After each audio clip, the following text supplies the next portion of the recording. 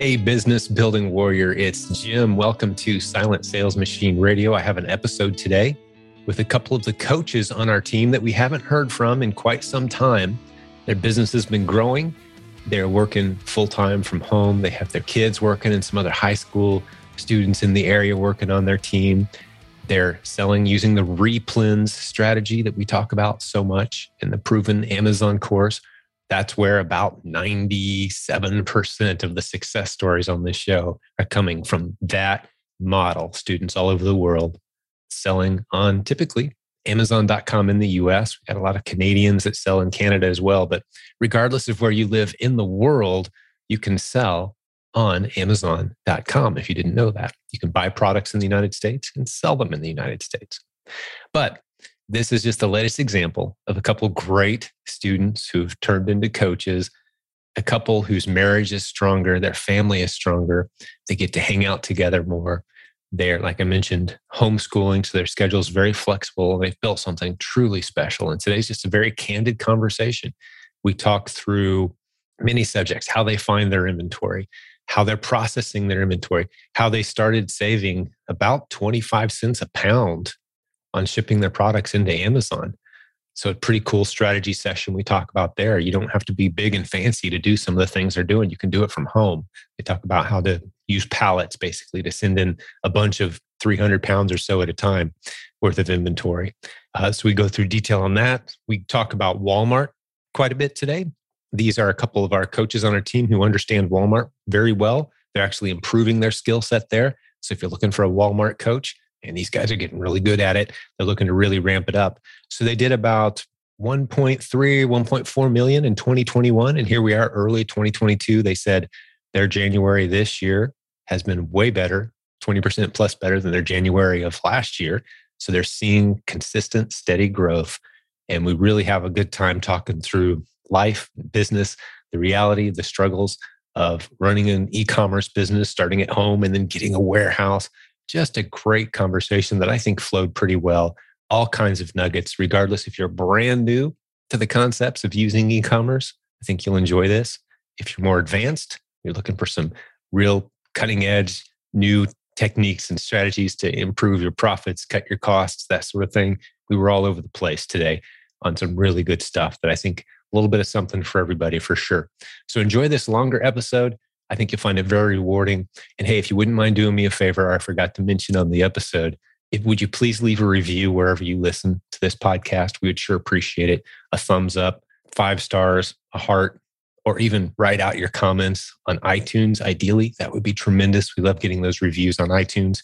But with that, let's jump over and reintroduce to you Adam and Emily Brusso.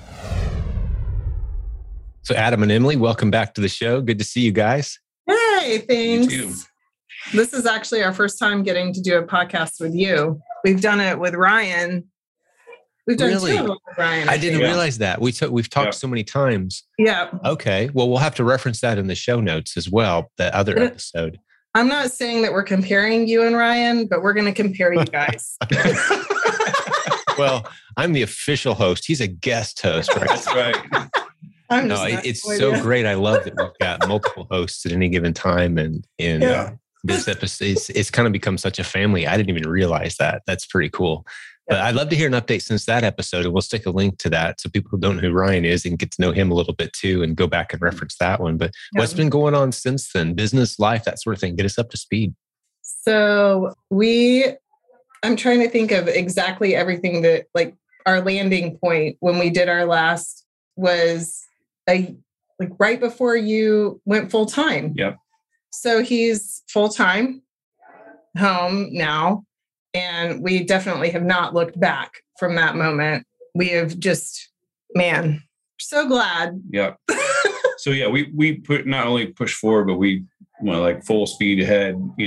I came home in September and we were not this September of 2020. Yeah. I came home from my full-time job. Mm-hmm. In December of 2020, we were working out of our garage and we were like busting at the seams as far as space, literally one garage door was receiving, the other door we were shipping out of. And we were having to do like 3 to 4 shipments a week, just so we had space to bring in the product. And it was taking over our house somewhat too. We had product in the basement, in the living room, and so we bought a trailer, like kind of like a landscape trailer, like it has no windows, just has a door that drops down the back for overflow inventory and boxes and whatnot. And so we bought that in December, thinking, okay, this will buy us some time and some space. It filled up instantly. Let me guess. It literally filled up, and by February of 2021, Emily's like, "All right, we need a warehouse." I think I told you I knew what I wanted for my 40th birthday. Yeah. She said, "I want a warehouse for my birthday." And I was like, and I'm not a fancy girl. I don't normally ask for big things. It was like, for my 40th birthday, I want everything out of the house and I want a warehouse. Yeah. We did try the prep center model for a little while and just really felt like it wasn't the model for us. We know a lot of people who love it and that's great. But part of the deal with this business is that you kind of do what works for you. Yeah, you customize based on your needs and circumstances and comfort level with different elements. Sure. Yep. So we started looking for a warehouse. We felt really pulled towards the idea of being able to employ more people around us with part-time jobs and create a community within our business and just that sort of loving atmosphere of just, I don't know, maybe you can even hear them in the background right now. We have preppers who are like laughing and chattering in the background. Tape ripping. That's what that is. And in my house, you're likely to hear a dog barking here with deliveries on the front porch. We have our dog here at the warehouse as well, so she might yawn or, groan. She's very... right on cue. I don't know if you can hear my dog. He's going nuts. That's the UPS guy, right? Yep. Nice. Yeah. Wow. Yeah. So you guys are at the warehouse right now then? We are. Yeah. We're at the warehouse. So you keep regular business hours? Like you get up in the morning, get ready, go to the warehouse. Mm-hmm. Mm-hmm. Yeah. Cool. Is that 5 days a week? Pretty normal routine? Or? Yep. Mm-hmm. Yeah. It's been great because it's only 1.5 miles from our house. Yes. So we can run home, grab stuff or do whatever. Meet the plumber if we need to or whatever, so it's, or the kids, will be at home doing schoolwork. They homeschool. So, some of them will do their work our teenagers will do their work at home. Our younger kids, we have a room here that's just for the kids and it's, got a table and a couch and a TV and it's, set up for them. We want them to feel like it's home away from home because part of the point is to be together as a family. So we wanted to make sure they have a space here. So our younger ones will come and homeschool here and I'll kind of bounce in and out of work and helping them a little bit. And the older ones prefer to work from home. So they work from home and drive over when they're done with that and then work here. Yeah. When they're done with their schoolwork, they come and work for us here. So it's been... That's such a, it feels pretty normal to hear you guys talk about that. And that mirrors pretty closely to kind of what we do around here. But it really is kind of out there fringe, when you look at normal, this isn't normal at all. But it's so awesome that, the word that just popped in my head was, proximity. And meaning like my kids are always kind of right there. It's kind of nice. My wife's always right here and we have our space, we have our routines and we do things, but walk down the hall, hop in the car a mile away, like life happens right here. Yep. And it's really is a beautiful thing. And very few people get to do their life that way. So yeah, congratulations to you guys on building that routine. And what was it you did before, Adam? I don't remember. So I was a IT director for a wholesale company. And so I was the IT department. I was the only IT person in the company. So I was, quite busy. And I actually still do a little bit of that work on the side, just, as need arises for them. I just send them an invoice for my time. And yeah, sure. It's a few hours every month that I might help them. So you've got one of those t-shirts that says, have you tried turning it off and on again? Yes. He literally does. That t-shirt. Oh, I know. All the single loner IT guys have at least one of those shirts. We went to go buy think we were like, that's great. I did a little IT myself, so Yeah, you get it. Well, we went to buy some furniture once and we're like ready to check out. And the lady's like, I know your shirt says that, you won't fix my computer, but can you just look at something real quick for me? And I said, yeah, for a discount. And she, sure enough, she gave us a discount and gave us 10 or 15% off. Yeah, That's the problem great. with the shirt, that shirt, that one was, no, I will not fix your computer. Yeah. But then people see it and everyone wants them to fix their computers. They're like, oh, you can't fix computers. Mm-hmm. That's funny. Lucky for me, I can't. Yeah. That is not my zone at all. Yeah. It comes in handy to know a nerd though, right? Yeah. Good time. Yeah. So let's get into your business model just a little bit. I know from talking to you guys and actually the presentation, this was one of the video sessions at our Tampa event last summer. You guys talked about Walmart. Mm-hmm. For those who haven't seen pictures of you guys come and dress up as coaches, that was beautiful. You guys dressed up as like that, I don't know, the typical PE coach that doesn't know how to dress himself kind of deal, I guess, right? It's the best way I could describe it off the top of my head. But it was beautiful. It was so cool. And you guys talked some about Walmart. So I know you're doing that, but let's talk through some numbers. What's the business look like? How has it grown now that you're home full time and you're doing this together? And how big is your team? Let's go through some details. Sure. Yeah. So we made it a goal for 2021 to hit the $1 million mark with both businesses together. And Amazon and Walmart together. Right. And we did 1.3. I think it was more than that. We should have looked, but I would usually trust the female in these situations. It's the safe It was bet. between 1.3 and 1.4. Somewhere in there. That's phenomenal, guys. Yeah. Yeah. What was your net margin just approximately between the two? So I would say we're running about 15% profit margin after everybody's paid and warehouse and everything. Mm-hmm. Yeah. We do have a good amount of employees, so that's part of it. The warehouse, we live in Tucker, Georgia, and so warehouse space, it's not the country. Even though it sounds like the country, it's not the country. It's not cheap. Yeah. I'll just say that. We're in close proximity to Atlanta. That's a suburb of Atlanta kind of thing. I got you. Yeah. So the thing that's still great about it is that the amount that we're saving and using pallets to ship covers the cost of our rent for the warehouse. Interesting. Doing some LTL, right? Mm-hmm. Yep. Mm-hmm. Maybe we could talk about that a little bit. Just talk through, not that we have to give all the details. I know we've got training on that in the Proven Amazon course, but was that a rough transition going from a 50-pound box at a time to LTL? I think we got it down pretty quickly, but I head that area up and I'm very much a systems and strategy minded person. And so I line up all my duckies and I'm like, here we go. Your turn. It was a little clunky the first few times that we put it together, a tiny bit of a learning curve, but now it's really not.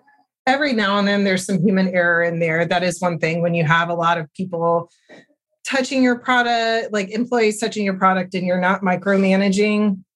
Yes, there will be mistakes that get made, but it's just an opportunity to say, okay, let's do better next time. And can we go down that rabbit hole just a little bit? I'm curious, like when you went from 50-pound boxes to LTL, which means putting a bunch of stuff on a pallet, what are some of those unforeseen curveballs that we might run into? Just speak in general terms, like, wow, I could save you a lot of heartache if you just knew X.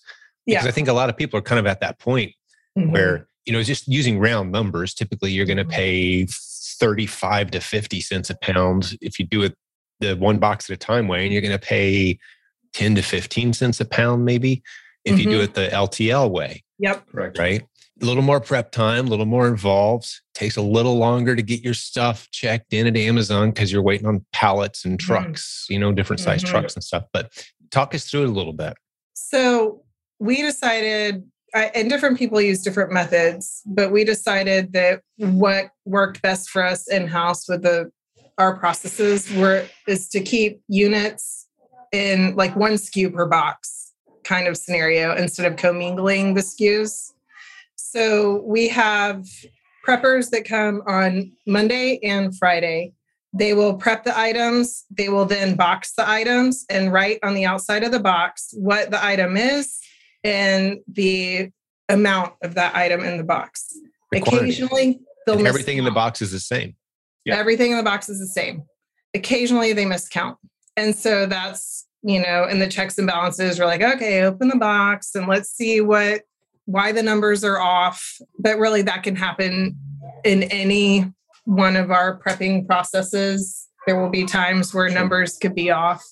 But they, our warehouse we just stack them to the side in organized piles that are in sort of alphabetical order. So that if more of that product comes in, then we just go and stack it right with the other product. I hope I'm making sense. You are. You are. And so when pallet day comes, it's quicker to just find the product. What they have you do is when you do it this way, they have you tell them how many boxes of that particular unit you have and how many of those units are in each box. So we will, go through that system, and then they have you put the barcode on each box, and then you put them on the pallet. Or pallets. Pallets, yeah. I'm curious. I know some people report Amazon losing inventory when it shows up. Have you noticed a change between doing it the 50-pound box at a time versus putting it on a pallet as far as how much inventory doesn't get checked in the right way, the loss, that kind of thing? I'm curious what your experience has been there, or is it kind of about the same? It's probably about the same. Yeah, here's the thing: is we still send in. So when we do our pallets, a lot of times they're still going to split up that shipment into sending a few items other places that we'll end up shipping at UPS. It seems like the pallets probably get there more, or I guess safer. Yeah, it's hard to say for sure. And we send to the fulfillment center we send to now. We used to have some more issues with the first one they had us sending to, but then they kind of shifted. And that one has been pretty quick and pretty on it with all of them, with everything. We do also, in order to sort of offset the issue of how long it does take pallets to get unpacked, we send UPS too with all of our lightweight items. So I do probably 2 UPS shipments a week of a couple hundred units just to have a steady flow being unpacked there. And then we send our pallets 2 or 3 pallets a week, usually on Wednesdays, ideally. The other issue we've had in our area, which not everyone has, but we have it in our area, is that if Amazon is assigned to do the pickup, you never know when they're going to actually come. So they've recently started their own freight company. I don't know how recent, but they do have some of their own trucks in some areas. Atlanta is one of those areas. And their customer services, it's not there yet, Yeah, they're still figuring out the pallet logistics. Figuring out business. So the way we've gotten around that is that we request a truck with a lift gate, which their trucks don't have lift gates. And so they send it to a third party LTL provider. And they come and pick it up the next day. Yeah. That's a good tip. It's always the next day because they hold their the third party people to such a crazy high standard. They kind of do that. They do not hold themselves to. Yeah. It's like the same thing they do to us third party sellers. We got a completely different standard we got to hit. Yes. When they sell the product themselves. Right. And it did take a while. We'd have to request it every day and then say or every time we did a shipment, we want a lift gate. And then they'd say, do you want this permanently? And we would say yes. And it took about 10 times of saying, yes, we want it permanently before they actually just assigned the company to us. But now we are always given that other company and things go a little more smoothly. We did have issues with some of the Amazon drivers pulling up to our warehouse and deciding that their truck wasn't going to fit easily. So they just kept driving and they didn't actually And then they pushed our shipment another 7 to 10 days. They put your shipment at the back of the list. So there were times that our shipments were sitting there for 2 weeks because we were waiting on Amazon to do the pickup.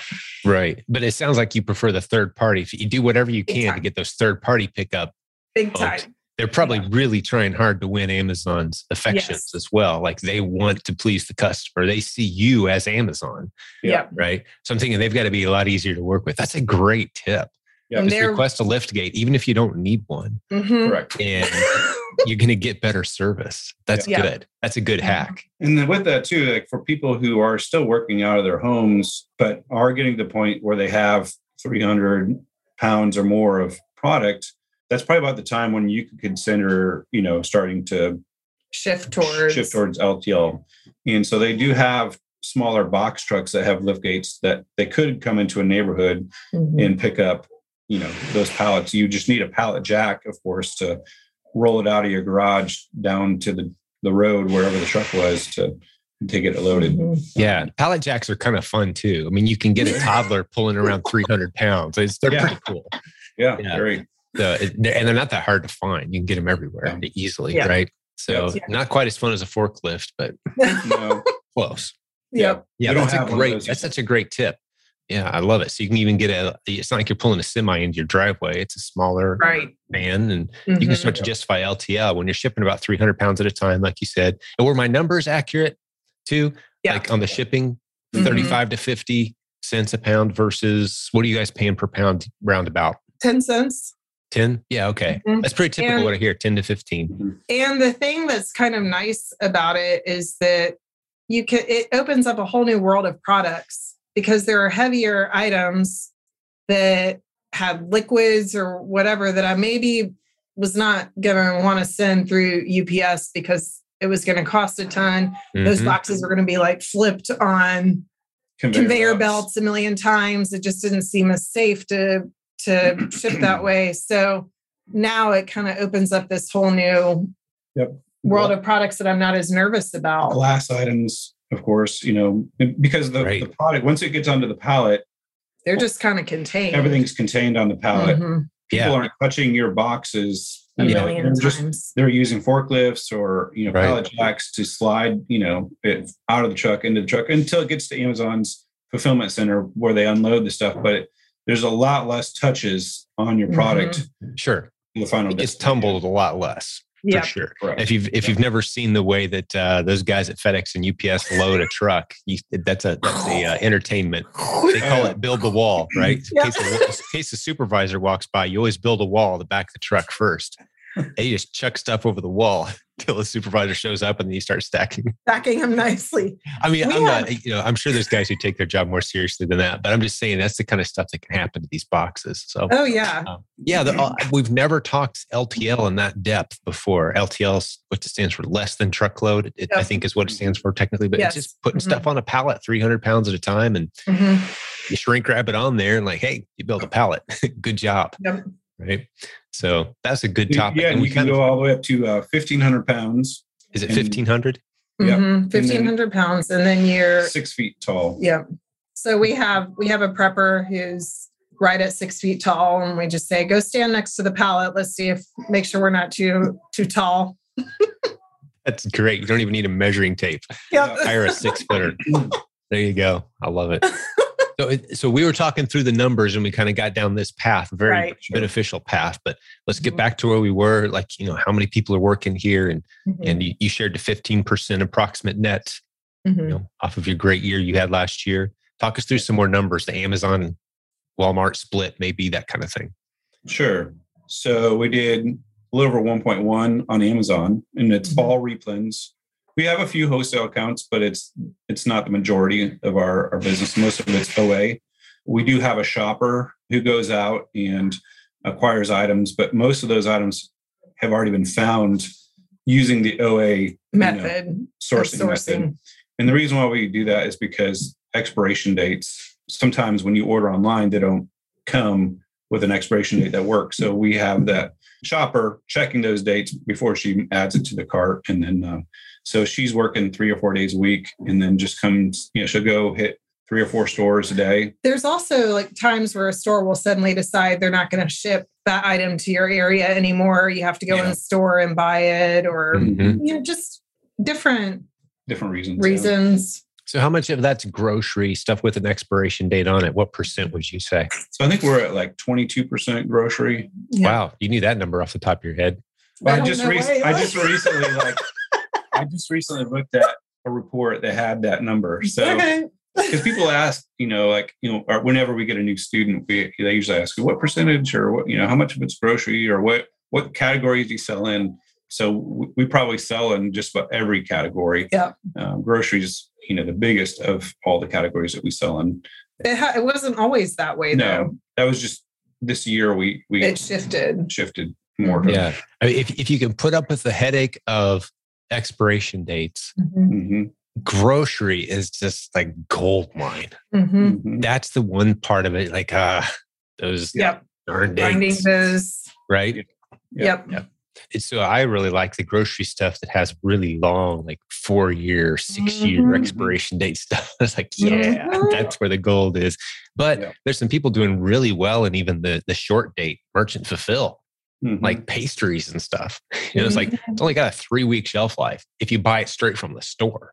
Right. But better sell it today and ship it today. But there's money to be made there even. So it's just a matter of, where's your comfort zone? What kind of system are you trying to build? Yeah. Oh, that's cool. We have some that we kind of tested out that they're not dates as close as the 3 weeks, but they push the maybe just a few days past the approved amount of time for Amazon. But then what we found is that we sell them so quickly that doesn't feel risky at all. So we try to snatch up as many of those as we can. Do you do any merchant fulfill on your grocery? We've done it a little bit here and there. But what we found, and again, it's a matter of, trying to just find more products that are like it. But what we found with what we had is that most of the people buying it were on the other side of the country. And so the cost of shipping ate up more profits than it felt like it was really worth to us, because we're on the East Coast and there's a lot of people in California that want our stuff and Oregon and Washington. Yeah. And that is not inexpensive. So kind of got to where we're like, I'm not sure it's worth it on this. So it really would be about finding the things that had the larger profit margins that could cover the huge or the higher, shipping costs. We just haven't spent a lot of time trying to at this point. Right. Well, cool. Go ahead. I was going to say, there's been times where we buy something, say from Target, and we'll do a return on it because the date doesn't work, and they just tell us to keep the item. And so we'll throw it onto Walmart because we do a lot of Walmart fulfill. Like everything that we sell on Walmart is we fulfill, and so we'll throw on Walmart and sell it that way. And so, otherwise we've actually found some really awesome Walmart replens that way. Accidentally. Yeah. And then we can charge a little bit more because there's not a competitor with that product, or so it can cover those costs.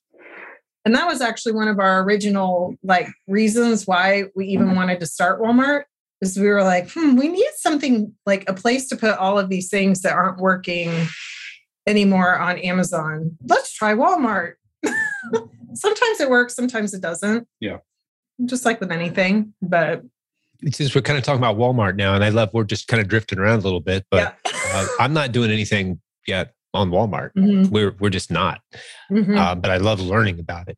And you guys are doing quite a bit. And we've got some training in the Proven Amazon course now on that topic that we'll put a link in the show notes for folks to that. But what's the reality of Walmart now that you've been in it a while?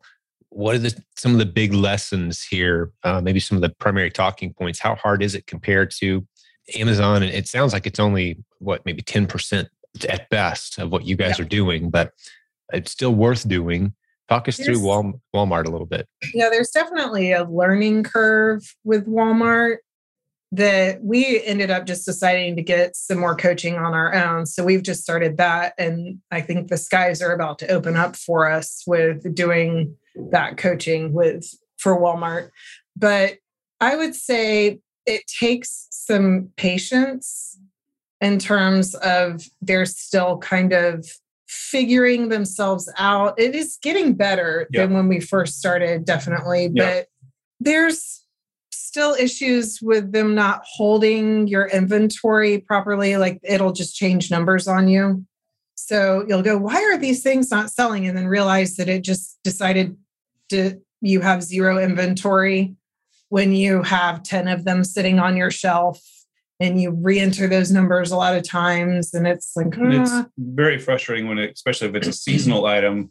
There's just like, for example, we have some Valentine's Day items that are, very sensitive. We want to sell them in the next 2 weeks, hopefully, right? Well, and they're really great sellers, but for whatever reason, Walmart decided to knock our inventory down to zero, and we're like, why aren't these things selling? They should be flying off the shelf. And then they go from selling to nothing. Yeah.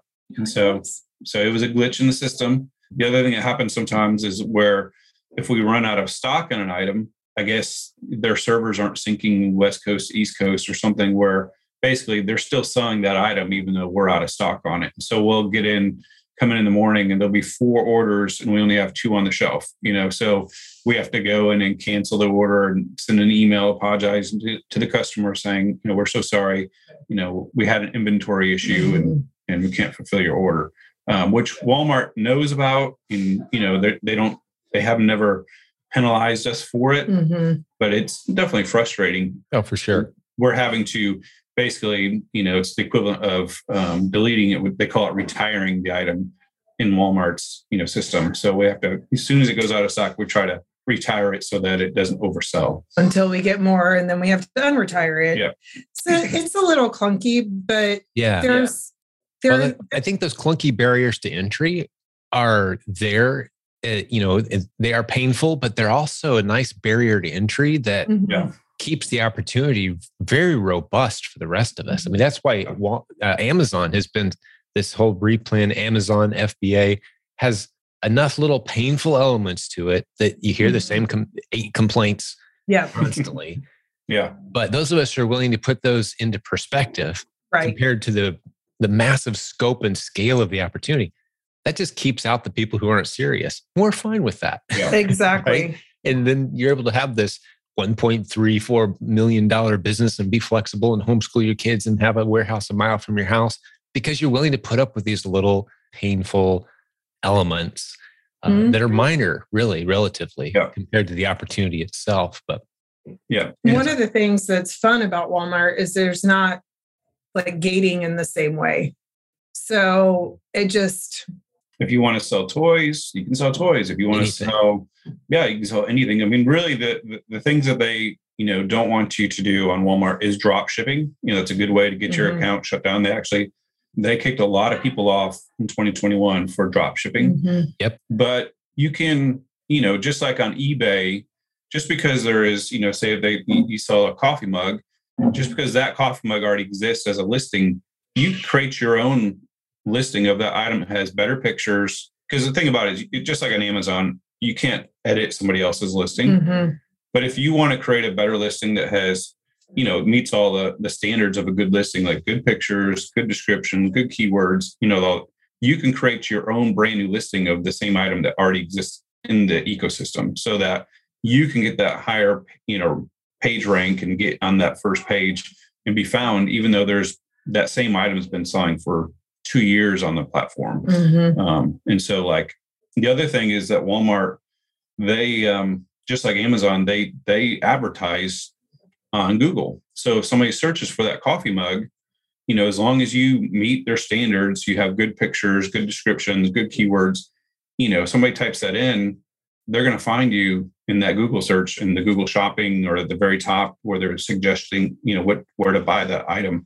And so I think I need to go and look to see where our sources are, like where the clicks are coming from. But I'm willing to bet a lot of them are coming from the Google searches.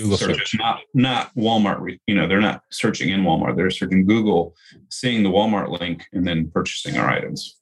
That's cool. Well, there's obviously a lot of territory to explore there. And I don't think we're going to spend a whole lot more time on that topic today, but just to kind of open the eyes and expand the imaginations of the Amazon sellers who listen to this show.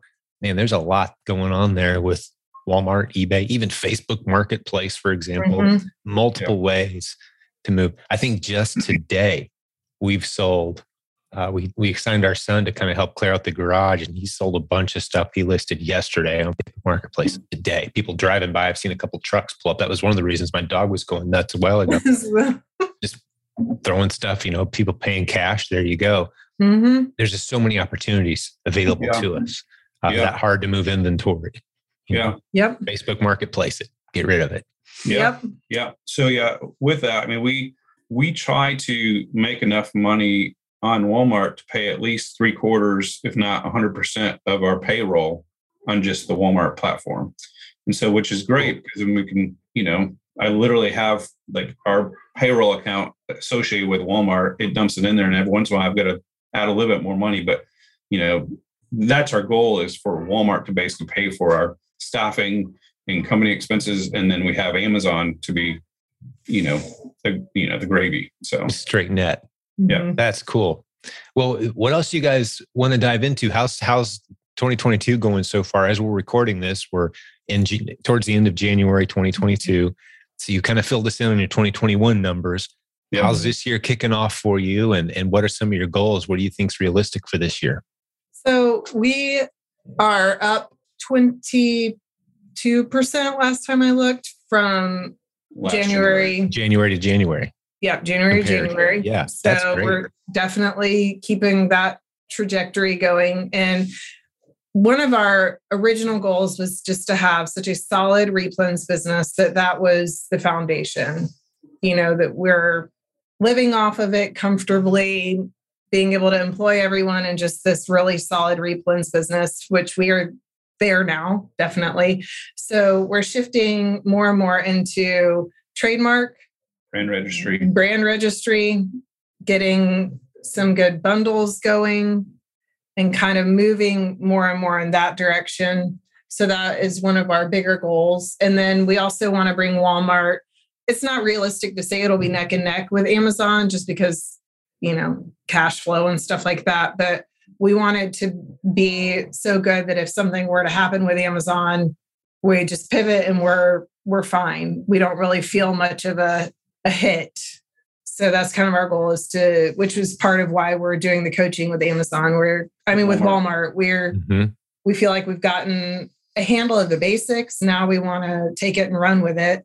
So that's the goal with Walmart, is to just take off with that one now. Yeah. Yeah. And we also would like to bring on some more wholesale accounts. Like I said, most of our businesses is OA replens, but we'd like to get into some wholesale and wholesale bundles even. So just trying to, bring on some new levels of income, new streams of income. Mm-hmm. So I'm working with Nathan Bailey on the brand registry and right. Humminbird. Humminbird. Yeah. I'll stick links to that in the show notes. Mm-hmm. But what's the type of product you guys looking at, and how'd you find your way into that niche? So, as far as like bundles are concerned, or no, well, are you just okay? I thought you maybe had your own product. Are you just talking about branded bundles? We're just talking about branded bundles. Provenbrandbuilding.com. Yeah, that content is going into the Proven Amazon course. Probably by the time people hear this, it's already kind of rocking. Yeah. So just so I can explain that down first, then we'll move on to private label. That's right. We're one thing at a time, people. Yeah. Well, I thought maybe you guys had come across a cool new product. I mean, that kind of organically happens sometimes. A replen that just flies off the shelf, and you contact the brand owner and say, "Hey, could I repackage this and put my brand on it? Because I'd love to white label this." And they're like, "Yeah, sure." That's a great way to find private label products. But you guys are just talking about branded bundles. Yep. Stuff that you can easily pull retail. You stick it in your own box with a brand on it. And that's the content we have coming. So now the benefit of that, for those who don't know, I know you guys realize this, but is you've got just as good as coming up with your own unique product, because it's in a box that no one else can duplicate. Right. Basically brand registered around your name, your trademarks. So you're working on that with the team right now. Yeah. Mm-hmm. Yeah. And so one of the catalysts for that was we had some great selling products in 2021 that somebody had created the listing using a GTIN number, which is basically like the barcode number, that did not align with the brand of that item. And so Amazon started cracking down on any listing that didn't have a GTIN that coincided with that brand. And so we had some great listings that just got wiped out, and we could do nothing about it because we didn't have a wholesale account or relationship with that brand necessarily. So we were like, we need to be able to protect some of our best listings and products that we sell. Mm-hmm. And so doing the brand registry and doing branded bundles is a way to create those listings ourselves, have control over, who can join the listing and control the price and all those variables that sometimes are out of our control when we just jump on listings that already exist. Yeah, it makes total sense. You're really kind of locking down good ASINs. That's the game. Yep. And locking them down, protecting them, and building them out in such a way that you kind of own that territory. Yeah. So beautiful. Well, you guys are coaches with this as well. Mm-hmm. Mm-hmm. And this is kind of putting you on the spot, but I like doing that to people on the team. So you got any good coaching stories for us? Anyone recently that kind of stands out without telling us their name maybe, but how's that going? Who is coaching a good fit for? Just kind of take that topic for a minute and run with it if you don't mind. What comes to mind when I say, hey, how's coaching going for you guys as coaches? Mm-hmm. So I can think of a couple people who are on just that slow and steady path of growing every month and just have the determination it takes to just stick with it, keeping that. And really that's what it is in the beginning, is a determination to not give up, because there are a lot of times, and I try to put myself in that spot, those moments in the beginning when we were first starting, when I would hear people around me talk about, oh, it's easy, products are everywhere. And it's like, yes, that's right. But why am I not finding them? What's wrong with me? Or the discouraging moments of bumping your head up against a wall, and remember that, because now we're like, oh yeah, products are everywhere. Now we're the annoying success story. Right. Yeah. But just remembering that what it is in those moments where you want to give up and quit, just take one tiny step forward. It doesn't have to be huge, just one tiny step forward. And you still have your momentum and you're still going. And we all have moments where we want to quit, or we're tired that day, or whatever it is. It's just like, ugh. But one tiny step forward. I love that. And this business trajectory matters so much more than location. Yep. Trajectory. Absolutely. Like, where were you a few weeks ago? Where are you now? Is that a positive move? If so, you're a safe bet. Yep. It doesn't matter what your numbers look like right now. Exactly. Yeah. We have one student who he reached out to me last week. He sent me a text message with a screenshot of his sales for this month so far, and I think he was doing just over 5,000 so far in the month, almost 6,000, and which is awesome. But he's like, I feel stuck. I feel like I can't get past like this $5,000 a month. So I said, let's schedule a session. Let's talk about strategies for scaling up. Let's figure it out. And so I had him share his screen with me, and we went through his inventory, and I think he had over 100 listings currently, in his account, and he probably had at least 50 that were fantastic, but he hadn't learned how to replenish those items on the regular to keep them in stock. And I was like, man, if you just bumped up how many you sent in each time, you probably would double, even triple what you're doing in sales just with what you have, without even adding one single new listing. Mm-hmm. You already have like just gold right in front of you. He's like, wow, I didn't even think about that. He was like, I sell 10. So I was like, I'll send 10, So like, no, like if you had 20, you probably would have sold 20, Yes. So like just talking through, how to have that strategy to replenish so that you're not running out of stock. And also what we've learned is Amazon will give you quantities that they are suggesting that you send.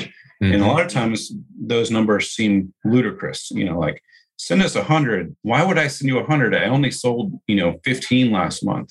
Well, what we found is that they're going to spread your inventory out around to different places. A bunch of distribution centers, right? Right. And so they may, like, I always use the example, like, there may be a product that sells like crazy in New York, But if you only send 5, it might never reach New York, but there are other sellers who have that product in New York that are like always have that buy box, and they're giving it to that seller because they're right up the street from the demand. They are prime. Yeah, they're primes. Like they can get that 2-day delivery every day, all day long. Whereas yours, if your product's in, Nebraska, they're not going to ship from Nebraska to New York, if they unless they absolutely have to. Yeah, unless they're completely out of stock in New York. And so when you send more, they're going to spread that product out to where the demand is. And you're going to get the buy box more. And so like Amazon doesn't tell you that when, they give those demand figures, but that's what's happening. But also having said that. Yeah.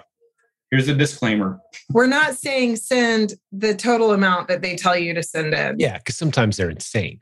Yeah, sometimes they're insane. It's going to take like your whole budget to send that amount in. Or and you want to look at Keepa too. If Keepa shows me 5 drops a month on an ASIN, and Amazon wants 100 of them, I'm not sending them 100 until Keepa shows me that thing's taken off. Right. So, but it's a good sign that you should maybe be sending more than you're sending. Yeah. Bump it up some, but don't necessarily. And we always tell our students that the best data is the data you're able to acquire. So like as you so if you were to send 5, this month, and then you sell out and it tells you to send 30, well, maybe you send 10 or 15 and then see what time frame it takes to sell out those and then replenish. And so you're gradually building up, and you're also building trust with that product, because some products, you wouldn't want to have, 100 of those sitting on the shelf at Amazon, because that's just money sitting there not selling. Yeah. And we've got caught like that. We've made that mistake. And now we're blessing you with our mistakes. That's right. You're welcome. Don't do what we did. We learned a lot from our mistakes. Mistakes aren't bad. But we also have some replens that we found, almost at the very beginning of our journey, that we just send in, 50 a month, and they just on the regular just keep selling. And we just replenish them, and about the same price. There's only about 10 to 15 sellers on that listing, and we just keep sending. They keep selling, and I wish they were all right. If only they were all like that. But we know enough about math. As an IT guy, you've heard the Pareto principle, the 80-20 rule. Mm-hmm. That applies so much in this business. I think one of the most useful things any of us can do as an exercise as replen sellers, it doesn't matter if you've got 30 replens or if you have 4,000 replens, is to know where that line in the sand is. What are my top 20% of my ASINs that are producing 80% of my results? Don't drop the ball on those. Yeah. And then equally as important, what's that bottom 20% that's sucking up 80% of my effort, producing very little results for me? Say bye-bye. Get rid of those dogs, right? Yep. So you're constantly shifting in both directions, paying more attention to the top 20, paying less attention to the bottom 20, improving both those arenas. That's how you go from 5,000 a month, like your student was talking about, right, to 15 or 20,000 a month. Just with that exercise, adding very few new replens, probably. Just improving your system. That's what we say all the time. And I know to new sellers, this is annoying to hear us say, but it's so true. The game isn't won by people who can find a bunch of products. Right. It's won by people building good systems. Yep. Right. Yeah. That's definitely true. And by people who can just learn to pivot and roll with it. You don't get emotionally attached to that replen. You just walk right by it when you see it. Yep. An old friend. It was nice while it lasted. We had fun times together. We had some special memories, but moved on. Yeah. Exactly. I think shifting from the mentality when you're first starting just trying to find product, there comes a point where you have to take some time away from finding product and put it to making sure that you're replenishing what you do have. And it's just kind of a mindset shift, because for a while you can become just so focused on finding that new product, that we have to remember that equally important is babysitting and helping the products that we do have grow. It's not just about having babies. It's also about raising children. That's right. Yeah. if we were to call our products babies and children. Yeah, that adds a little too much familiarity for me. I like to remain emotionally completely detached, which isn't a healthy parenting style. Absolutely. But like, hey, you're here to serve me, Replen. And as soon as that stops, you're out the door. I'm not going to try to revive you somehow. If 30 new sellers show up and take the prize, like, hey, nice knowing you. See you later. We talk about it like we call them employees. Yeah. So if our Replens are just employees, if you hired an employee and all they did was sat there all day and never did a lick of work, they were on their phone, you would be a fool to keep that employee around. That's right. They're not bringing any value to your business. So if Replens are like employees, and if one is just sitting on the shelf and not bringing any value, it's time to say goodbye. And if another one, you only have him show up once a month, but man, he does a lot. How about we have him come in every day? Right. Exactly. Exactly. Right. Yeah. That's a great analogy. Mm-hmm. Well, I try to tell our students to fail fast. If those items are sitting there, cut your losses. Do your best to recoup as much money as you can. And sometimes you will lose some money. Other times you can break even or just make a tiny few bit of bucks. money. Even if it's like 10% ROI, but get that money back so you can employ it into profitable listings, or continue to test listings to find that next good employee / listing. Mm-hmm. Man, some really golden tips today. And, just an observation, I'm sitting here making this as I'm listening to you guys talk and process this. I feel very blessed that I get to work alongside in partnership and community with great leaders, great families like you guys and all these other great coaches we have on the team. And it's a truly special thing that's been built here. And I'm honored to be working with you guys. Truly am. Thank you. Right back at you. That's right. Thank you for facilitating. and cultivating such a great. We didn't point out Mindset Monday. You guys for the past several months have been jumping on our Facebook group, and there's a link in the show notes for people who don't know, silentjim.com, free Facebook group. We just passed up 68,000 members, one of the biggest and certainly the most friendly and active and helpful Facebook groups in the Amazon e-commerce selling space. Mm-hmm. You guys jump on there every Monday, do a little mindset session with everybody, get their week going. It's tremendous. So if you've never heard that, and you're listening to this right now, jump in and see Adam and Emily. While we have them, and not promising they're going to do it for years, but past several months they have. And as long as they want to do it, the floor is theirs. It's such a cool feature of that great Facebook group. Speak to that for just a moment. Why would someone want to check in and hear that maybe sometime? So I think especially, really it's for anyone, but we try to think about what we wish we had when we first started selling on Amazon.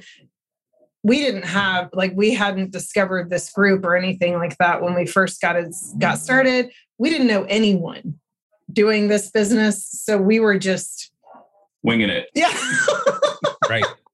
And so we try to look back and think about what we wish we had, what we needed to hear, and just have encouragement for the moment. And I think part of it too is that it's really easy for us to talk ourselves out of success, life circumstances, whatever it is. We all have a million reasons why something shouldn't work or can't work.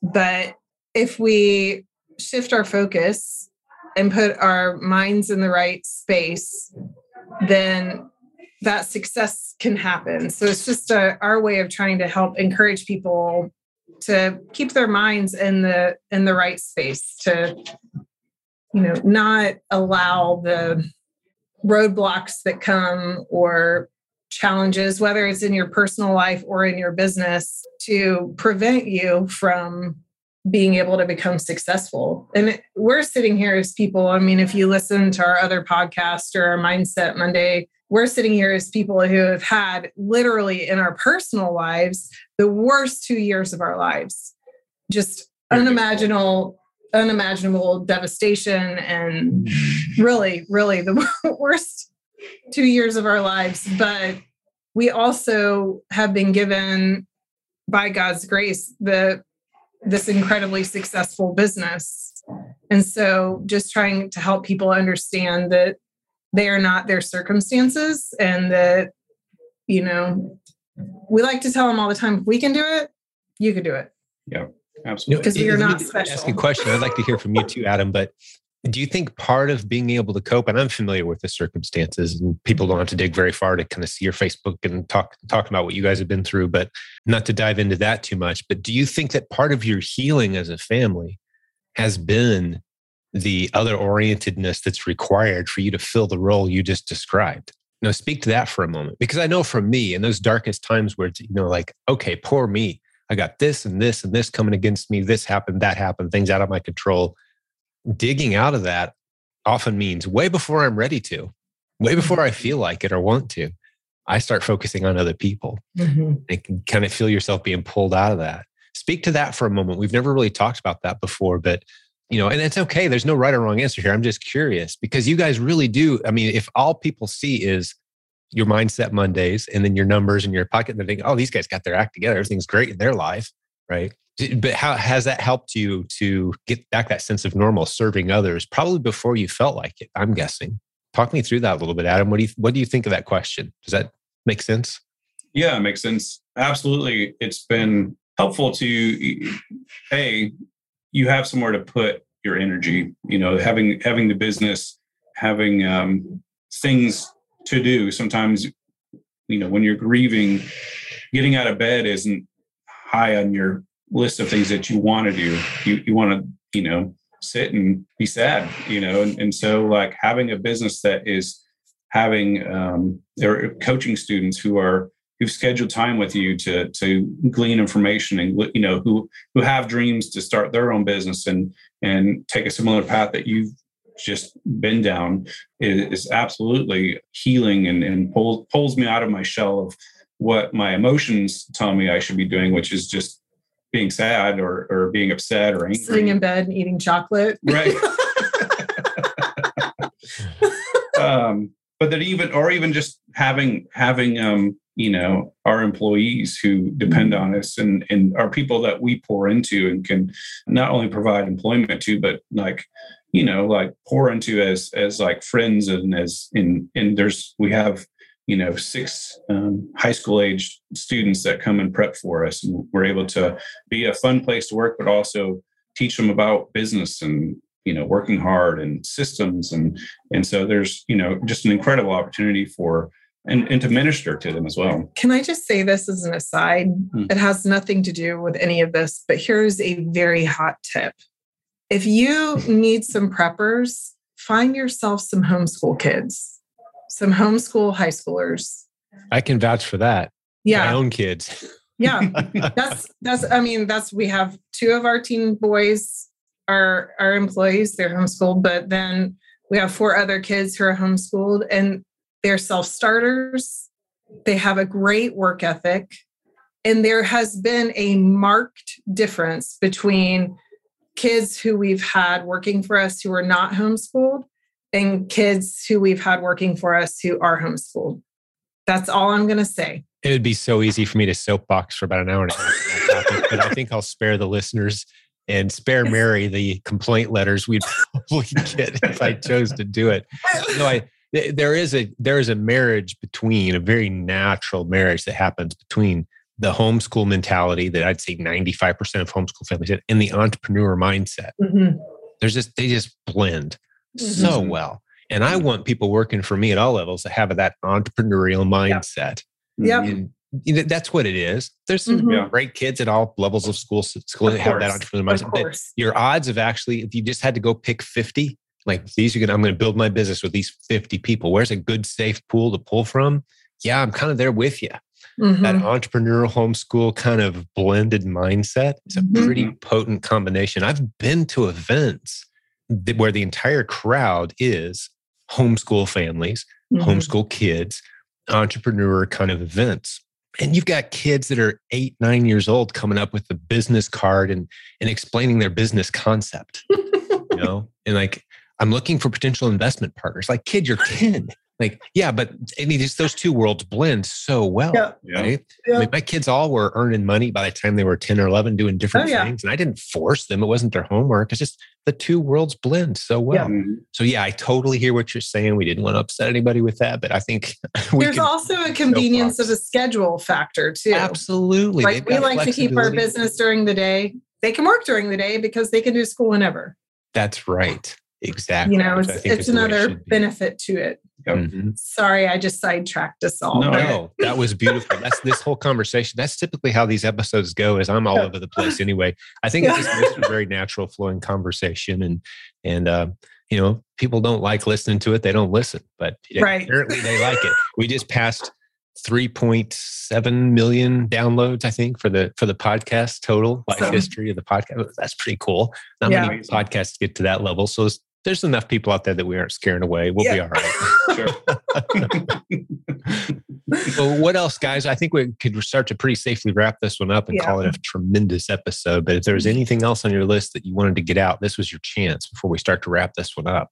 I don't know if we have anything. I don't know. Great question, Jim. Yeah, I'm a professional interviewer, so you know. It's like the most awkward question, but I've learned to ask it at the end because sometimes they whip out their list and like, hey, I had 4 more things that, you know, I'm like, hey, sometimes those are the true gold nuggets. But with you guys, I mean, we've been hitting it the whole time. So tremendous job. I think maybe Emily would probably give a better answer around the grief and like pushing, you know, what the business has meant for her and for us. She's a deeper thinker than I am. I'm more analytical. I'm the computer nerd who's like, you know, like I'm very, you know, and I'm bullet points, and she's like writing paragraphs. That's true. I'm a little more wordy. but which thank God, because the world needs your words and needs the balance. You know, there's a time for bullet points, and there's also a time for like deep explanation of or emotion. So yeah, I think that we actually, because we knew we were going to be doing this podcast, I asked Adam last night. We were taking the dogs for a walk, and we were actually alone. And I said, which doesn't happen that often, but I can imagine. It did. Yeah. So I asked him, you know, what's been the best part of having an Amazon business? Like in your mind, what's been the highlight? And he said, which I don't know if you really meant this as your answer, but he said, working with you. And I was like, okay, whatever. Oh, cue the sound effects. That's sweet. We need the music to kick in about now. That nice romantic. Right. No, but I mean, I know the two of you well enough to know that is this whole thing has brought you guys closer. You've told me that before. It's been around, like the whole family, your kids have benefited from these things. And I've experienced that. You know, our house burning down was one of the best team building exercises our family's ever been through. Right? It's like, we're all in the same boat now, aren't we, guys? You know, like it or not. You can't recreate that with planned vacations, you know, those kind of stresses and things. And you guys have been through that. And it's been, I mean, the thing about it is that I guess when you're living your life, you don't necessarily know what you're missing until suddenly you're given the gift of something. And so looking back and realizing how much of our lives were just separate from each other. You know, it was me homeschooling in our homeschool community and, you know, doing the field trips with the kids or whatever that world looked like. And then Adam going to work, and sometimes our worlds would converge, but we were just really missing that family element. And that has been the best thing. And God, he just knows. God just knows when you are just the way he orders things. I don't know if we would have gotten through this season that we're still getting through if we hadn't have been given the gift of Amazon, if we hadn't have been given the gift of Adam being able to come home and us being able to be a little more insular as a family and just being in each other's lives more. It has been a tremendous blessing to us to be able to have that. We didn't even know we would need it, but he did. And so he set us on a path before tragedy even struck, he set us on a path, just implanted this little thought in our minds.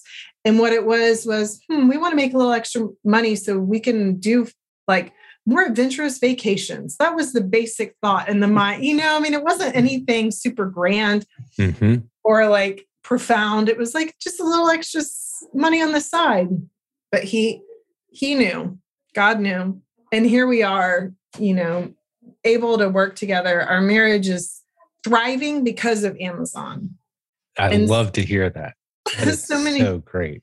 So many people that go through the loss that we've gone through, it kind of can create this tearing in a marriage, which is very understandable because a lot of you just wants to kind of go inside yourself. But being able to do this together has been so helpful. And also having somewhere else to put our minds in an area to feel like there is forward movement. I think grief so often makes you feel stuck and you just feel like you're not able to move forward and you're slogging through life and it's just, but having an area in life that is moving forward is kind of this beacon of light in a lot of ways for us. So that's a great word image. Have I ever told you guys, and this is for you guys and for the listeners too, but for anybody who would kind of nod their head to the following observation, that we live in an era of cultural and moral decline. Some people wouldn't agree with me on that. I think a lot of people would. I think you guys probably would agree. We're living in an era of moral and cultural decline. And I'll tell you why I mentioned that now. Have I ever mentioned to you the Daniel Lapin's program, The Gathering Storm? You've ever heard of that? No. Check this out. From Hebrews have known this for 2,500, 3,000 years, that if you find yourself in an era of moral and cultural decline, which I think a lot of us would agree we're in right now. Again, some might not, and this segment isn't for you. But from a biblical Hebrew perspective, the action that you take as a family is to build an ark. That ark, translated into modern kind of scenario, is you start to build a business that your family can kind of gather around. You build something that the kids can be included in. You bring them in a little closer. You get them involved in the project.